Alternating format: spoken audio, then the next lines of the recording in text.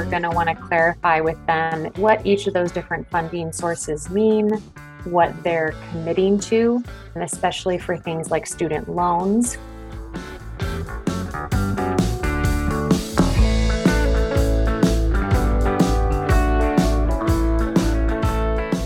From MoneyFit by DRS, it's the MoneyFit Podcast, the show about financial education opportunities all around us and practical financial tips right in front of us.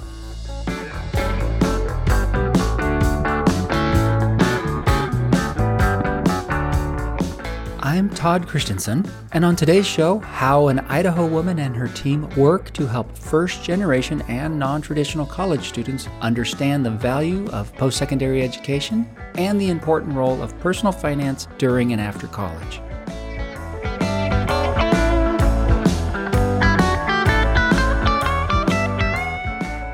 Janelle Cully joined Trio in 2018 and brought with her a background in conflict management and organizational development, where she focused on understanding the systemic barriers in both social and institutional environments. She loves working for a program that supports all forms of education and helps people reach their goals. Janelle Cully, welcome to the MoneyFit Podcast. Thank you. It's so good to be here. It's great to have you here. All right, Janelle, as I mentioned to you earlier, I'm going to start our show with one of our standard questions. Are you ready? Yes. Okay. What is your favorite thing about working with Trio? There are so many things, but I think one of the best things about working with Trio is just the impact we get to have on people. School can be hard to navigate, and it's really fulfilling to be able to help people overcome those barriers to achieve their goals. So if we could just give a 15, 20-second introduction to Trio. You've mentioned education and you're working with individuals. What would you say to somebody who's never heard of Trio?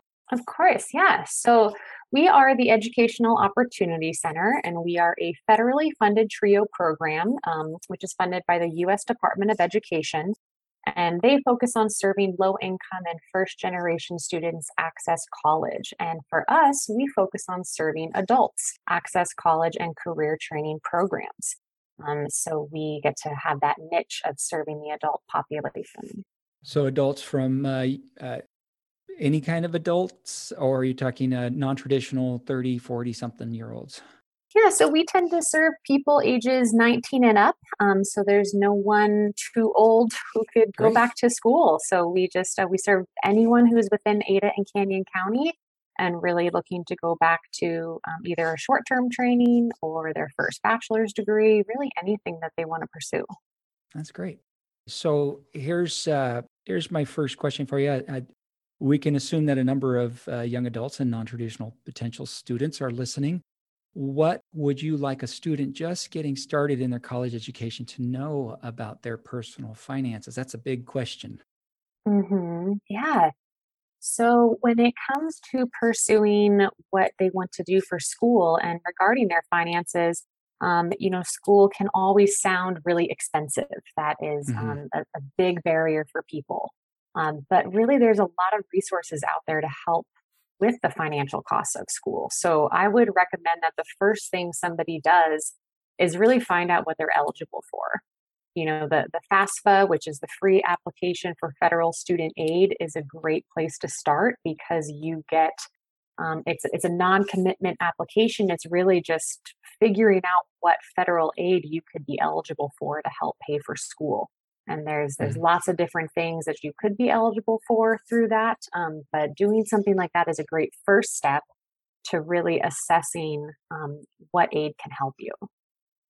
That FAFSA, for somebody who's just seen it for the first time, can feel a bit intimidating, to say the least. Are there resources for people to access, even just to help with the FAFSA? Yeah, so we are one of those resources, especially for adults who are no longer in high school and don't have that advisor with them in high school to help them. So that's kind of where we come in, and we can really help walk through the application. It does ask questions about your taxes and your income, so some of that stuff can be a little little challenging to navigate. And so we want to help make that easier. So programs like us, or, sometimes the schools that you're applying to, they may have resources too on campus that can help. So let me ask you on as far as TRIO goes, how common are trios around the state, around the country? Yes, so TRIO is national. There are 8 different programs underneath the TRIO umbrella. Many of them are plugged into middle schools and high schools or even college campuses. So here within the state of Idaho, we actually have 30 different TRIO programs. Wow. And there are currently 2 programs like ours that serve adults specifically. And so there's another one located down in Twin Falls as well, kind of serves that region. But it's very common. We are all over the U.S. It just depends what target areas we serve or what schools we're affiliated with, and just kind of where we're located. So someone could look up a TRIO in whatever state or wherever location they are, and typically find the same sort of services. Absolutely. Oh, that's good. Well, let's say you had a person come in and sit down with you that's thinking about going back to school. You've got, maybe they say 30, they got 30 minutes, Mm-hmm. or maybe you have them on the phone. What are some of the key financial principles that you hope that you would address with him or her? FAFSA being probably the first one, it sounds like. What are some other Mm-hmm. things that you'd like them to consider as far as finances go in college? Yeah, making sure that they understand to fill out the FAFSA and those resources are going to be really important. The other thing we're going to want to clarify with them is just what each of those different funding sources mean, what they're committing to, especially for things like student loans, because we don't want somebody to, um, get into a situation where they are not able to pay back those student loans. So we want to make sure that those commitments are really clear. We might Hmm. also talk about budgeting in college and what type of other expenses they might have and things to consider and ways to really support all those different costs. Because when you go to school, it's not just tuition, it's your books, it's the technology that you need, it's the time that's probably being taken away from the job you would most likely be working instead, and really wanting to make sure that all those things are covered, and at least thought about when making those decisions. If you're talking to them, it sounds like you'd go into some of the, when you talk about the different types of financial resources. Is that when you might talk to them about the difference between a subsidized and an unsubsidized loan? Yeah, so those are great different things to differentiate, because those are underneath the umbrella of the federal student loans. And so that is absolutely something we want to clarify with people. So when it comes to federal student aid, there are 3 different categories that somebody's eligible for. And so it would be either federal student loans, which could be those subsidized or unsubsidized loans. There's also work study programs, which are actual jobs that somebody works. And then there's also the Pell Grant, which is another form of a needs-based income that somebody can get and they don't necessarily have to pay back. So when we want to talk about the loans, because people do have to pay those back, we do want to make sure they understand the difference between those subsidized and unsubsidized, so that when they're choosing between the ones that they are wanting to take, they can maybe make that better decision.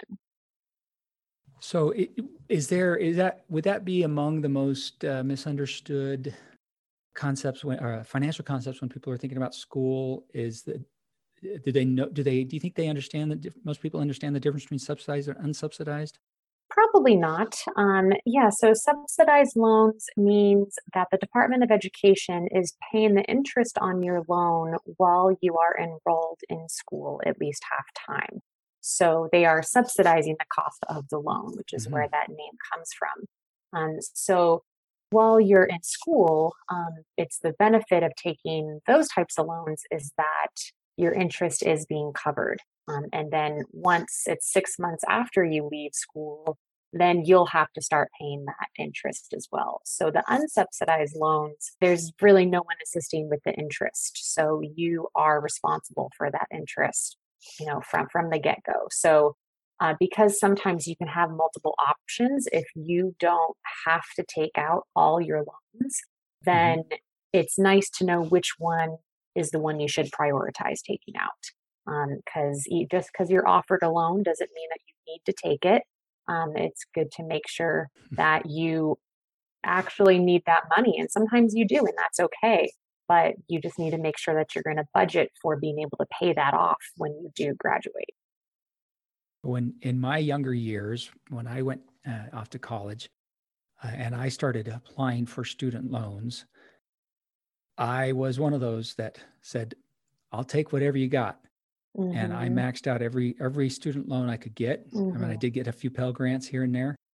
But so what specifically would you have told a younger Todd if he walked into your office and they're going to offer me money, I'm going to take it? Well, younger Todd sounds a lot like young Janelle.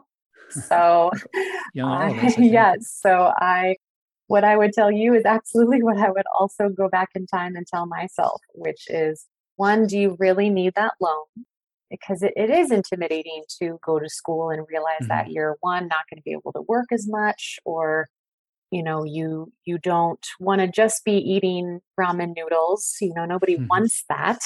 So I think I really would have wanted somebody to sit me down and really do the math on what this was going to mean on the other side and really show what that was. Because, you can hear the promises of what your salary is going to be, what the job market's going to be.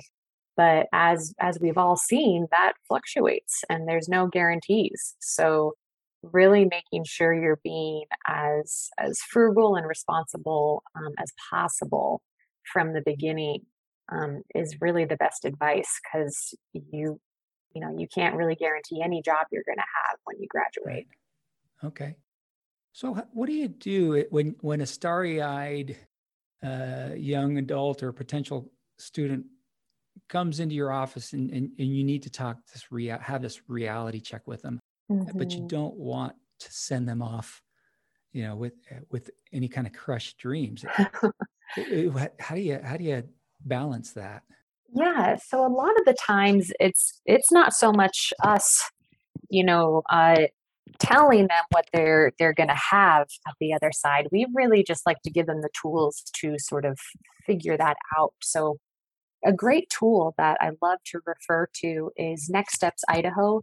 It's a phenomenal website that has a lot of great resources for the state of Idaho around education. And one of the things they have is a kind of an assessment tool called Future Finder and Plan Smart. And somebody can go in and basically say, I want my life to have this type of mortgage. I want this type of house that's going to cost this much, and this type of car. And they can really see for themselves what they need to prioritize. So it's really having them walk through the budgeting process themselves. And then if they say, I want all of this, but I want to do this type of job and those don't align, they get to see that for themselves, and they can then play with it. It's a very interactive tool, so you can start to increase costs here or lower them there, and really see where you need to prioritize things and what jobs might fit that type of expense for a lifestyle. So that sounds like a great tool. I'll include that in our show notes. And if I can find some in maybe some other states as well, hopefully they have. I would imagine many states have something similar to that. Yes. Yeah, there are. Well, how can our listeners connect with you, Janelle, online or Trio online? Yes. So like I said, we serve Ada and Canyon County. So if there is anybody within that area that is interested to talk about school, you can call us. Our phone number is 208-364-9925, and that's just our general line. You could also email us. We are eoc@uidaho.edu, or you can also find us on our website, and that's www.uidaho.edu/EOC.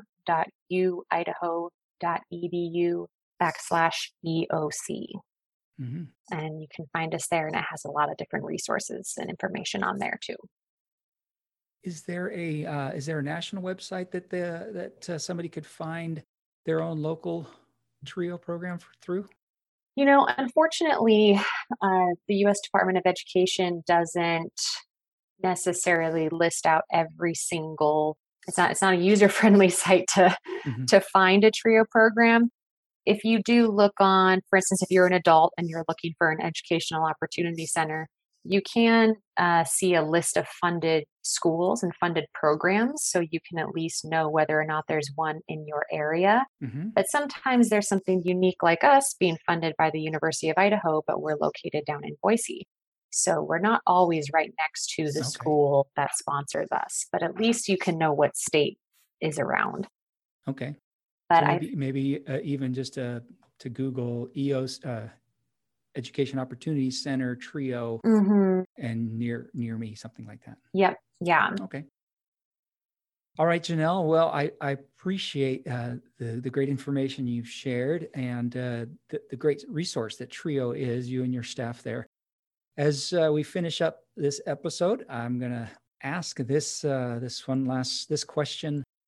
What is one practical step or piece of advice you would recommend to our listeners from today's topic? Yes, I think the best practical advice that I could offer somebody who is considering school is, and this is probably goes for really anybody in life, but really make that budget and make that future budget. I think it's really easy to assume certain costs, but when you really put pen down to paper, start adding things up, and you really see what the true costs of things are and what your school is going to, what your education is going to be able to get you, then that can really help guide your direction. Excellent. Well, thank you, Janelle, for joining me today. And for those listening, we appreciate your support. Check us out again for our next episode of the MoneyFit podcast through moneyfit.org.